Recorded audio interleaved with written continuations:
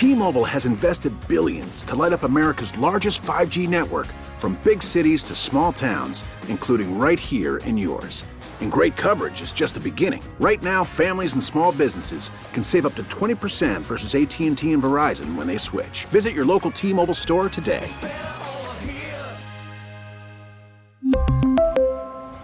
Plan savings with 3 lines of T-Mobile Essentials versus comparable available plans. Plan features and taxes and fees may vary.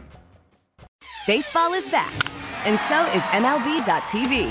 Watch every out-of-market regular season game on your favorite streaming devices, anywhere, anytime, all season long. Follow the action live or on demand. Track 4 games at once with multi-view mode and catch up with in-game highlights. Plus, original programs, minor league broadcasts, and local pre- and post-game shows. Go to MLB.tv to start your free trial today. Blackout and other restrictions apply. Major League Baseball trademarks used with permission.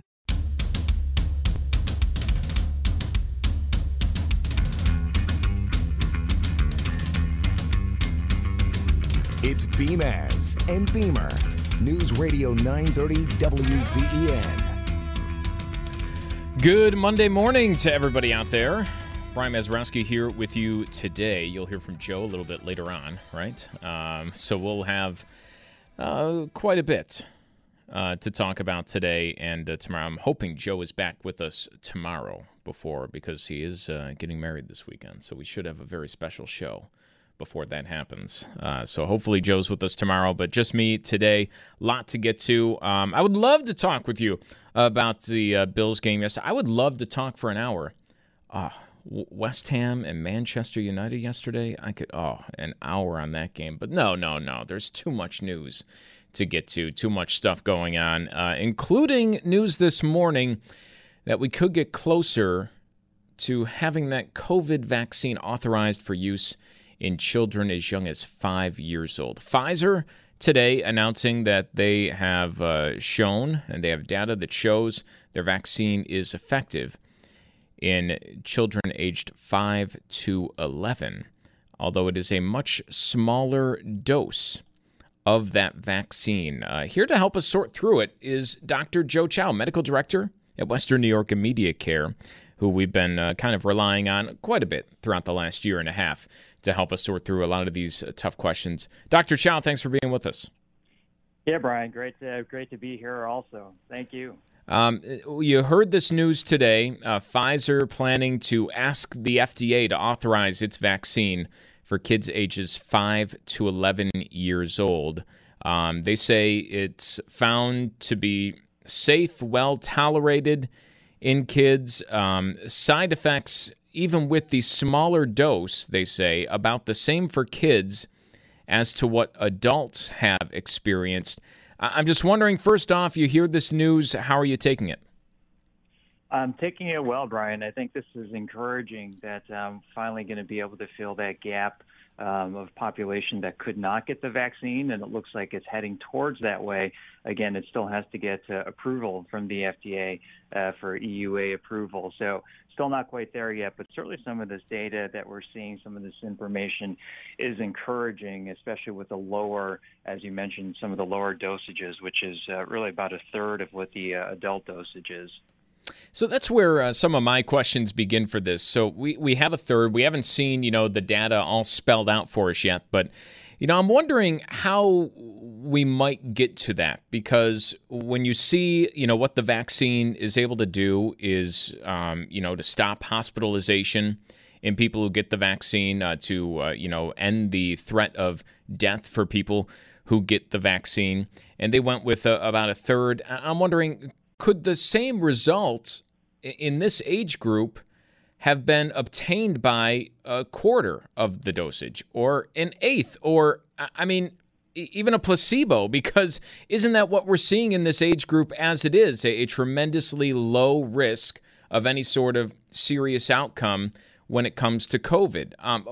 When you're talking about the younger demographics, certainly the conversation is much different than the one we were having, say 8 months ago when we were talking about older Americans.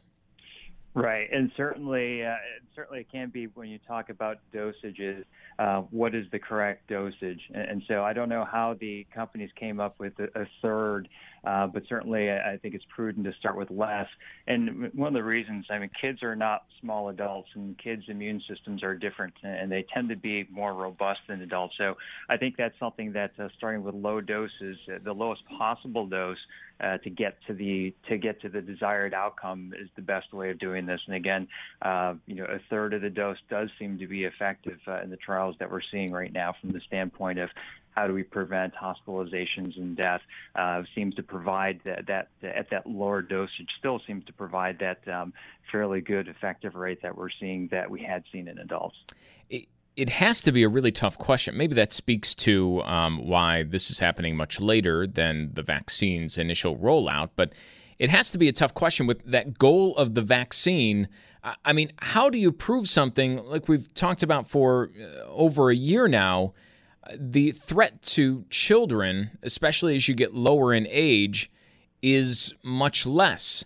So how difficult is it, or could it be, to prove that the vaccine is, doing what it is doing in older Americans in younger kids, if that question makes any sense to you? It has to be a difficult study when the majority of kids in general won't have that negative outcome. Right, and I think it is, and I think that's why we do have trials that are ongoing, and we're going to need to continue to have ongoing trials as well as numbers to ensure that there's not any adverse side effects. I think we found with all trials, with all vaccines, and you can even extrapolate that to medications and other things, you're going to have some small proportion of people who get it that may have some side effects, and these are something that are going to be ongoing. And we do have the ongoing vaccination adverse effect reporting system out that any person who gets a vaccine, if they do develop any side effects or any adverse effects, they should report these, and they can be investigated. So you're right. I don't think this is a one and done. I think this is going to be something that will continuously need to have more data as more people do get it. Again, it's up to now the FDA to look at the data and approve this or not. It does seem like it's going to go that way, but again, nothing is written in stone right now. But you're right. There's going to always need to be ongoing trials and ongoing collection of data to make sure, hey, is there anything else that can occur from these vaccines or, again, medicines or kind of fill in the blank on that as we have more numbers of people taking it. I'm sure it's not going to be easy. We saw from the FDA late last week when talking about the booster shots, their ability to unpack things a little bit, right? The talk was, by today, boosters available for everybody. And the FDA able to say late last week that, we can talk about booster shots for people who might need it, but certainly everybody doesn't need it, given the way that the vaccines are holding up right now. How difficult will the discussion be when talking about that risk and reward, so to speak, with the vaccine in children? Because they do have that much lower risk of COVID, of catching COVID, and of course of the negative outcomes of COVID than adults. How do you think that conversation is unfolding right now? I think it's going to be it can be a difficult conversation, especially when we're talking about children, getting into the vaccinations. You mentioned the news about the boosters. It certainly was not a rubber stamp to say absolutely everybody should get that booster, as we found now from what we heard about last week about boosters. I think the original recommendation of having the entire swath of the country, 16 and above, get boosters, as it was determined, it's too big. And so it was pared back to the 65 and older as well as high risk, which does seem to make sense. So I think that kind of news probably may cause some confusion and take a little bit of a pause. But I think when we take a look at it as individual groups instead of one entire swath of the entire populace, that's going to make it difficult. And again, as we saw last week, it was not that rubber stamp to say everyone's going to get it. As all decisions with children, I think it's I have kids myself. Those are always tough decisions, seemingly tougher decisions than make than, let's say, yourself getting it. So I think, a lot of Americans, a lot of parents are going to have these questions, and certainly, rely on good sources, rely on your pediatrician for further discussion on those. And we're going to have to go a little bit deeper than just surface level with a lot of the data, right? I mean, everyone's heard and we heard the governor last week talk about, the scary stories in the news. But, once you dive in a little deeper, I'm looking at a recent New York Times piece, and you have to kind of dig in there, and they're looking at Seattle of all of the children who have been hospitalized for COVID in the recent months. About half of the children admitted were people who are already eligible for the vaccine, of our kids older than 12 years old. And that's just part of the information that might not get through. You're thinking, it's all kids who are ineligible to be vaccinated. It's all these young kids. But we do have to look at all this information a little more carefully when having this discussion. That's right, Brian. And certainly I'd encourage everybody to take a look at all the numbers. I think numbers-wise, you can take a look at it depending on how you slice it. You can take a look and make inferences. And so it is important to have some reliable sources of numbers as well as education on all of these. And so questioning, okay, let me take a look at that, let's say, news report. What are some of the details behind it? So I think what we do know, and I think most people have probably heard of this, is, with this Delta variant, Delta is more transmissible. So the overall numbers that we are seeing is going up. So let's say 10 times more infective. So it's not surprising that we would see 10 times more of the numbers of people who may be hospitalized or have adverse effects, even though the percentage may still remain the same as prior. So we are definitely seeing the surge. There are certainly higher numbers in the hospitals throughout the entire country because of this variant itself. And so when you take a look at those numbers, yes, I think it's a great idea to dig deep, like you said, beyond kind of the first layer of it. But what we do have right now is we do know we have a virus that is constantly mutating. This current variant, which is dominating right now, is straining many areas of the country with the hospital rates and the capacity that they have. Where it's going right now is hopefully this variant will burn out, and hopefully we can help that along to burn it out with the vaccinations as well as the social distancing as well as masking measures. A big part of this decision for parents, I think, will be looking at what we heard from Pfizer today, and that was that the side effects similar to everyone else who had gotten the vaccine before with the new dose for 5 to 11 years old. And I think part of this is, this is in my experience, and I think I speak for a lot of people who know people. We know a ton of people who have gotten vaccinated, and the vast majority, I would say, had a day or two, maybe a day and a half is probably the best way to, a day and a half where you feel either bad, and anywhere from like feeling, for lack of a better term, not that great with language on a Monday morning after a Bills game, to, running a fever and being pretty sick for the day after, which for most of us, not that big of a deal. We've all kind of had that feeling before.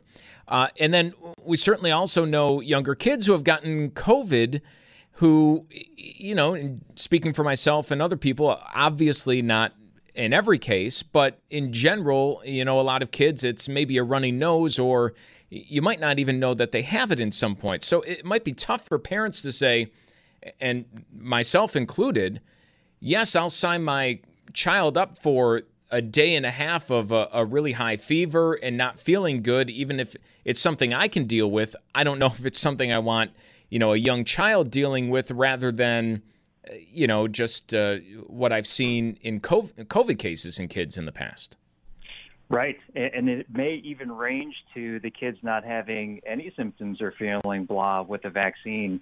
I think most of us have talked to people who have gotten the vaccine of, variety of ages, and it ranges from, hey, is it even working? I didn't get any side effects, but I did get the shot, to, the blah that you're mentioning that you're down and out for about a day and a half. So you're right.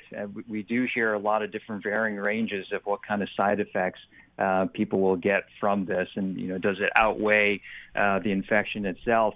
Overall, it does outweigh that. And I think as we develop more information data about, even if you get mild symptoms for COVID versus, symptoms from the vaccine, if you're protected from not only the immediate illness, but are there any kind of long-term consequences that you could be protected against just by not getting it? And so I think there's more information, not just in the present right now, but down the road. We've heard of the long haulers and long COVID symptoms of brain fog and things as such. That's something that is still relatively new, right? We only have, as you mentioned, a year and a half, 2 years of information on this. And I think that's something that we'll learn more down the road. So I think the general message is still best not to get COVID itself, even in its mildest form, because there may be other issues down the road. Again, we don't know yet, but best just try not to get it in the first place. I feel like most of the people who didn't have any sort of side effect from the vaccine are like older My grandmother had that reaction where she said she didn't notice anything. But I think that's just because generally people of that age are like tougher than like my age.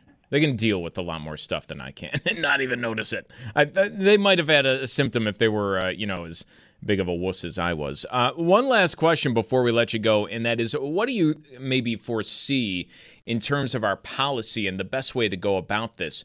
So many people, especially when talking about the reopening of schools, they're waiting on this vaccine for things to return to normal. And I often sense a disconnect when people talk about this as if they believe that everybody is going to immediately rush and get that vaccination, because we know that's not going to be the case. You can kind of break it down, and the state does break it down by age group. Certainly, if you're in a high-risk age group, 55 to 64, almost 90% of people have been vaccinated. Over 96% of people, 65 to 74 across the state, have been vaccinated. But you go down to 12 to 15-year-olds, and that vaccine has been available for some time, it's about 58%. And, this idea that people are going to rush out and, make that decision to get their kids 5 to 11 vaccinated, I think is not really accurate in terms of what to expect.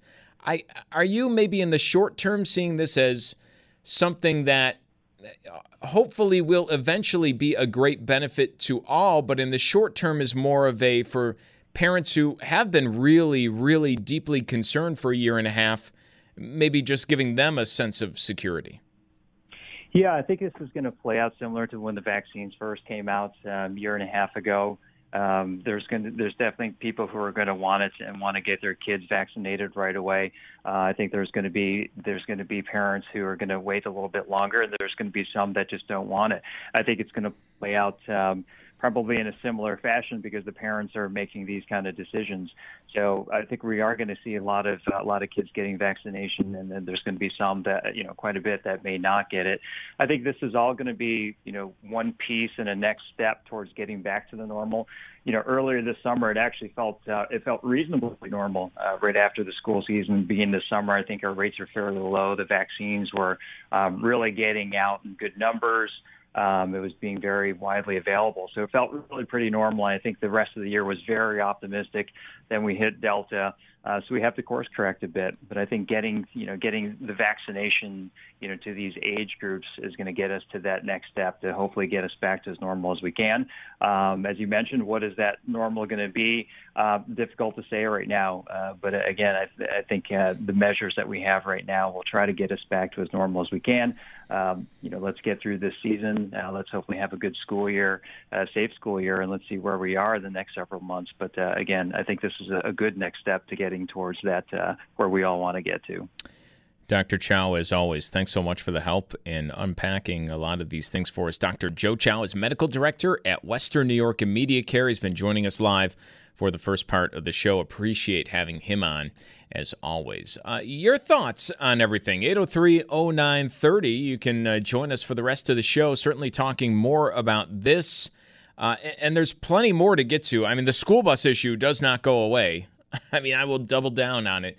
We talked with Jill Schlesinger about that earlier today as the state new ways to get more school bus drivers. And then on the vaccine, 5 to 11 years old, Pfizer says it is effective. It will be reviewed, of course, by the FDA. I really don't, even with as much as the vaccination conversation has changed over the past several months, I don't think this has changed so much. And I'll explain what I mean when we come back. But you can weigh in, 803-0930 on our Volkswagen of Orchard Park text board, or by giving us a call this morning. You're listening to Beamaz and Beamer on WBEN.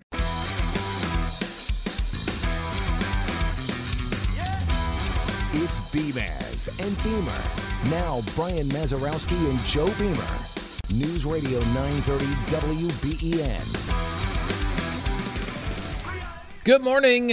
Beamaz and Beamer here on WBEN. Brian Mazurowski here with you. Just spoke with Dr. Joe Chow about some of the latest news when it comes to vaccinations. Pfizer saying they've tested and they're satisfied with their data on their vaccine for kids aged 5 to 11. It's about a third of the dose that has been given to just about everybody else. It does lead to a lot of questions, like 11 versus 12. You know, a week passes, and all of a sudden you go from getting a third dose is good enough to the full thing. I mean, it is kind of strange when you look at all these. And I really think that even with all of the talk and confusion and really heightened, what do I want to say here?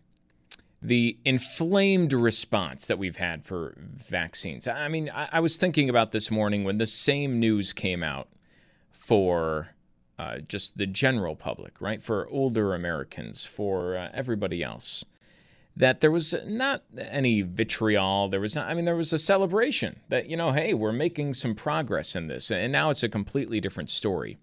But I think generally the situation has not changed. And really, the stats that I brought up at the end with Dr. Chow show that this is the case.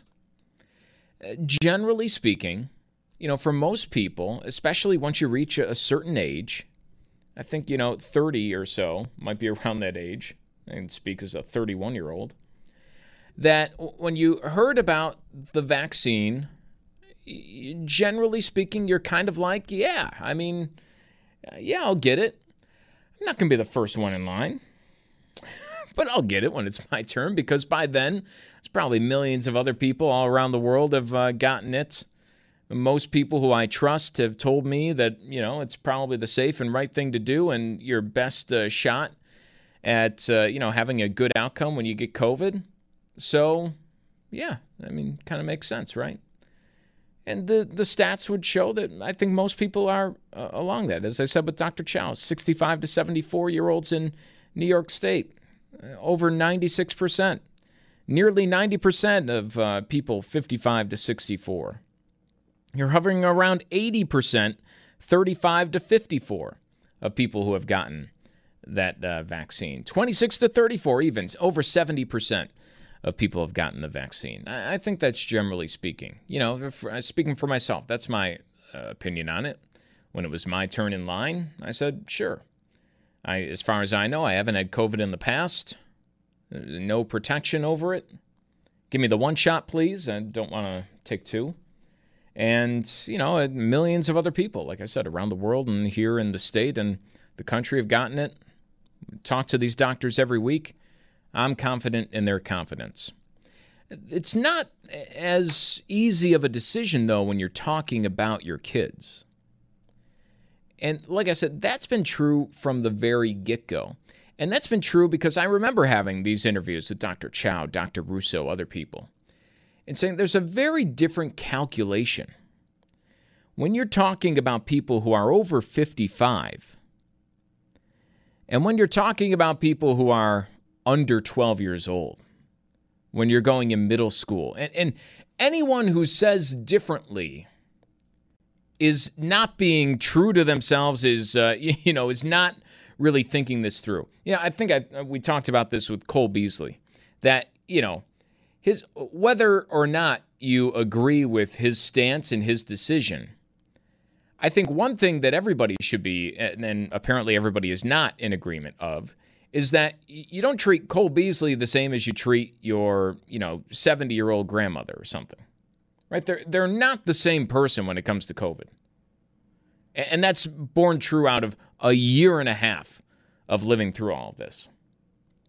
And that's especially true when dealing with children. And I opened it up to Dr. Chow by asking, they used a third of a dose. What was to stop them from using a quarter of a dose? What was to stop them from using a placebo? Because and we were mentioning this when the vaccine became available, and you hear these numbers, 95% effective against, if you get COVID, 95% effective of stopping your risk of going to the hospital. And, 99+% effective of stopping your risk from dying of COVID in those older age groups. And I said, if you transferred that to a younger age group, that is being young is the vaccine. Because you see these numbers in kids, right? A kid is COVID, 90+% effective of staying out of the hospital, of not having a negative outcome, of maybe not realizing they have COVID in the first place. So that risk-reward calculation changes greatly when you're talking about younger people. And you see it in the stats. You go down 12 to 15 years old. Months and months and months the vaccine's been available for 12 and up. And it's 58%. And I think that is pretty much what you're going to see. That is people who are very concerned about this. And despite what you see in the national news, it's not everybody. I think it was either New York Times or Washington Post, wrote about, the horrors of being a parent of somebody aged younger than 11. It's just every day. It's just nothing but madness. And you're doing nothing but going crazy over the fact that you can't have the... And, I walk around my day-to-day life, and that's not what I see. That's just not what I see at all. I see more parents who are comforted by the data than I see people who are so distraught over not being able to get a vaccine for their kids. And I think that's what you'll see when this does become approved at some point before the end of the year. And you see, if you look at the graph, right, it goes down as the age number goes down, whereas 96.1% of people 65 to 74 have gotten vaccinated.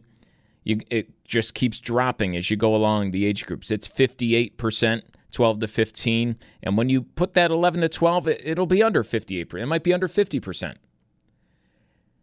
And so what will the reaction be? And that's going to be our next big question going forward. Debbie, you're on WBEM. What's going on? Oh, hi. Am I on? Yeah, you're on, Debbie. How's it going? Hi. Yeah, hi. Okay. I had a question regarding the vaccinations for the children 5 to 12 when the doctor was on. When they talk about effectiveness, how are they arriving at that? Mm-hmm. Are they exposing children or anybody when they say effectiveness against the COVID? Now, I think if I can try to answer this to the best of my knowledge, from what I understand, it's basically you're using control groups, that you have a bunch of people who have volunteered to get vaccinated and a bunch of people who obviously aren't because it hasn't been approved yet. And you have the same number of kids across the same, age range in both groups. And generally speaking, you'll have them both live the same type of life, right? They're both in the same area, the same level of COVID exposure. And then you compare those two groups, right? And you can say, all right, well, one group, there was X amount of kids have had COVID, and the other, there's X amount of kids who have had COVID. And that's generally how you're looking at this. But Debbie, you raise a good question. That is, how do you, right, if we were gauging this in other age groups as the vaccine is effective when it keeps you out of the hospital, how do you gauge that amongst a group that is, generally speaking, not going to go to the hospital when you get COVID? Yeah, my question, too, how do you know if by your exposure, is that going to have you get hospitalized or not? For myself, I did receive both. I had the Moderna vaccine And so I had the 2 vaccines. And shortly after my second dose, I did experience a lot of medical problems, such as blood clotting. So I had blood clot, I had generalized body edema, and which I had to deal with for months trying to get through that. And then it was less than 6 months after the second dose, I was exposed to COVID personally, with a family member, close contact. I'm just saying, not out in the environment, but close contact. And I acquired COVID less than 6 months after 2 vaccines. Prior to that, I do work in the medical profession, and I worked all through COVID at a hospital, and no vaccine, never acquired COVID. And after I get the vaccine, experiencing numerous side effects, I would call those, even though the CDC, everything is called coincidences. I do have concerns about how, just a generalized area. I mean, I went shopping, when restaurants were open, even during COVID, outside eating. I did all that and never acquired COVID. And then when I had really, really, really in a home, in a confined area, acquired COVID. Well, that's generally speaking. Debbie, thanks for the call. I mean, generally speaking, that's what go back 4 months ago, why so many people were up in arms about you're closing restaurants, you're closing gyms, you're closing this and that, and these theaters are not able to reopen when we know, where do most people get COVID? Inside of a living room.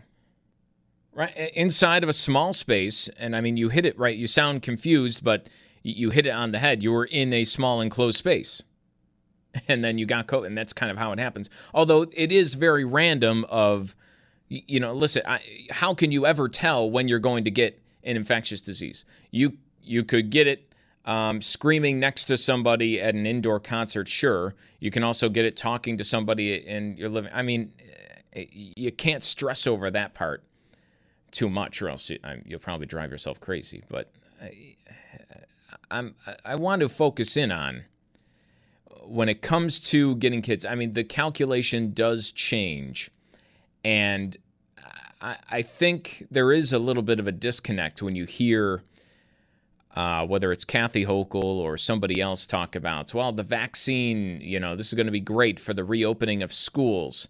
And I think their sense is, because they're basing this a lot of what they see, what you read in the New York Times and what you see on national TV. I think the sense that they have is parents can't wait for this vaccine. Everyone's going to rush out and get the vaccine for their kids who are going to school, ages 5 to 11.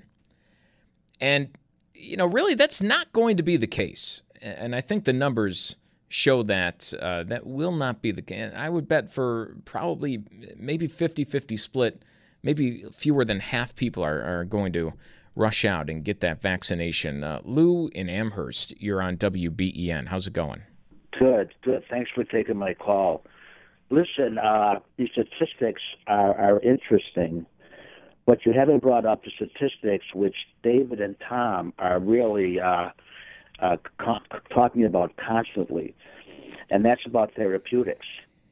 Now, I think David does a lot of homework, and I believe he's pretty accurate when he talks about the 73 million children we have in this United States. And I believe the number was 17,000 people, 17,000 children got COVID.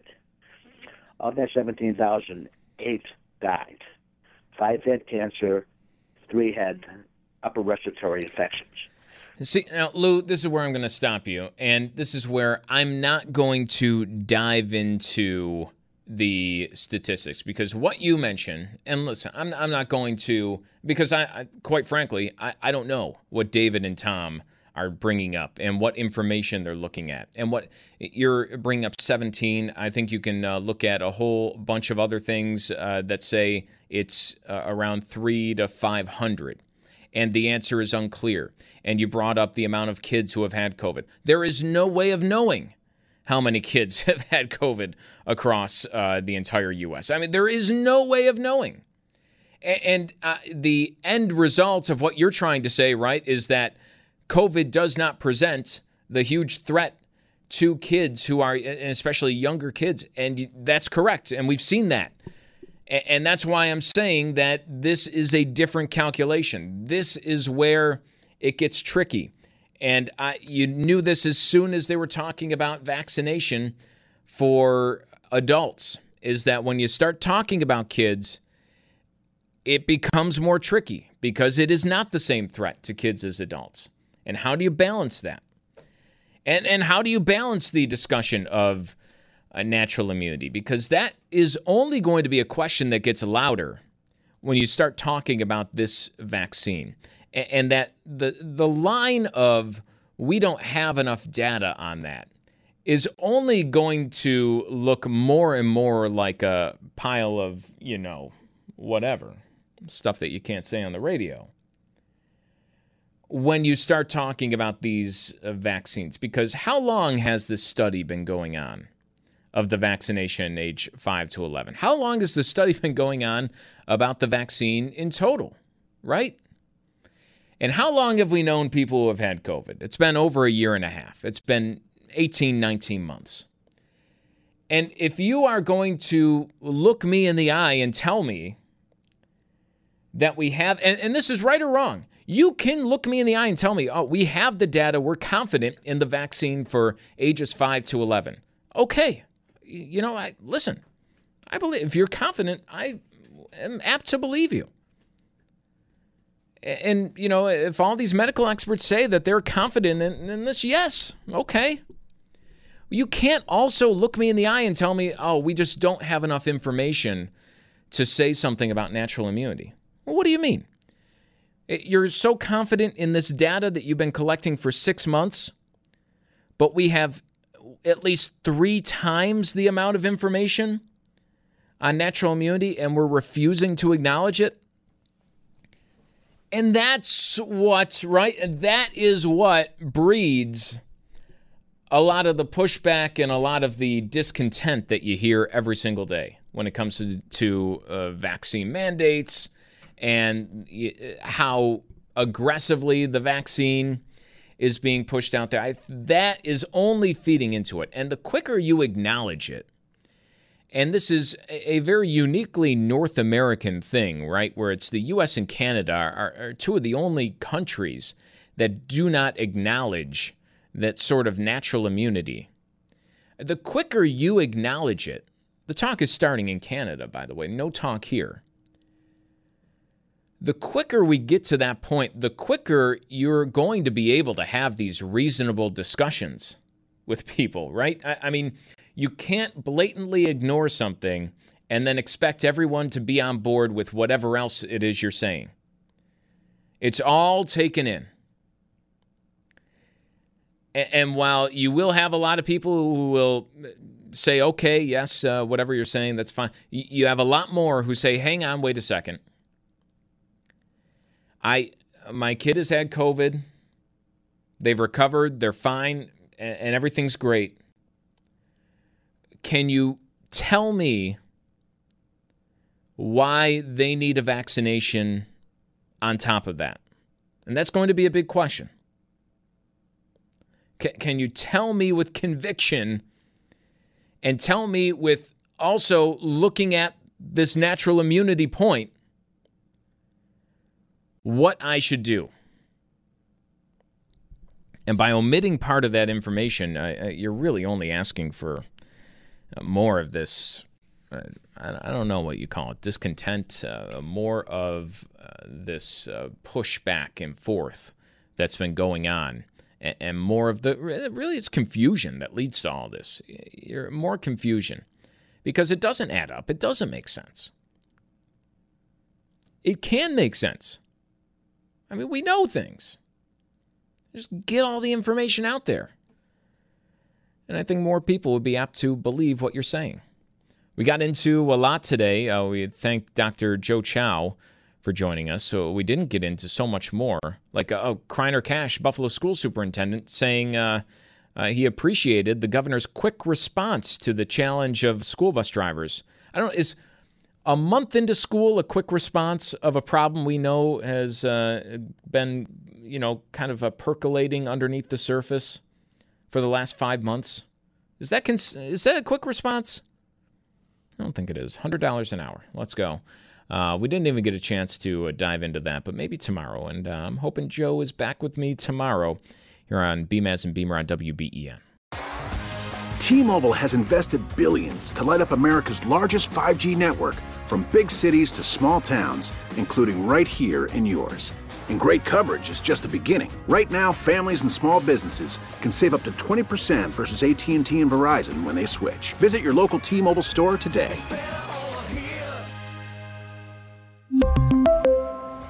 Plan savings with 3 lines of T-Mobile Essentials versus comparable available plans. Plan features and taxes and fees may vary. Protect your vehicle's engine with a full synthetic oil change and save with Mobil 1 at O'Reilly Auto Parts. Purchase 5 quarts of Mobil 1 full synthetic motor oil and receive a $10 O'Reilly gift card after rebate. See store for details. With your Mobil 1 purchase, you'll also receive 2 times points during O Rewards Bonus Points Month at O'Reilly Auto Parts. O'Reilly Auto Parts. We get it. Attention spans just aren't what they used to be. Heads in social media and eyes on Netflix. But what do people do with their ears? Well, for one, they're listening to audio. Americans spend 4.4 hours with audio every day. Oh, and you want the proof? Well, you just sat through this ad that's now approaching 30 seconds. What could you say to a potential customer in 30 seconds? Let Odyssey put together a media plan tailor-made for your unique marketing needs. Advertise with Odyssey. Visit ads.odyssey.com.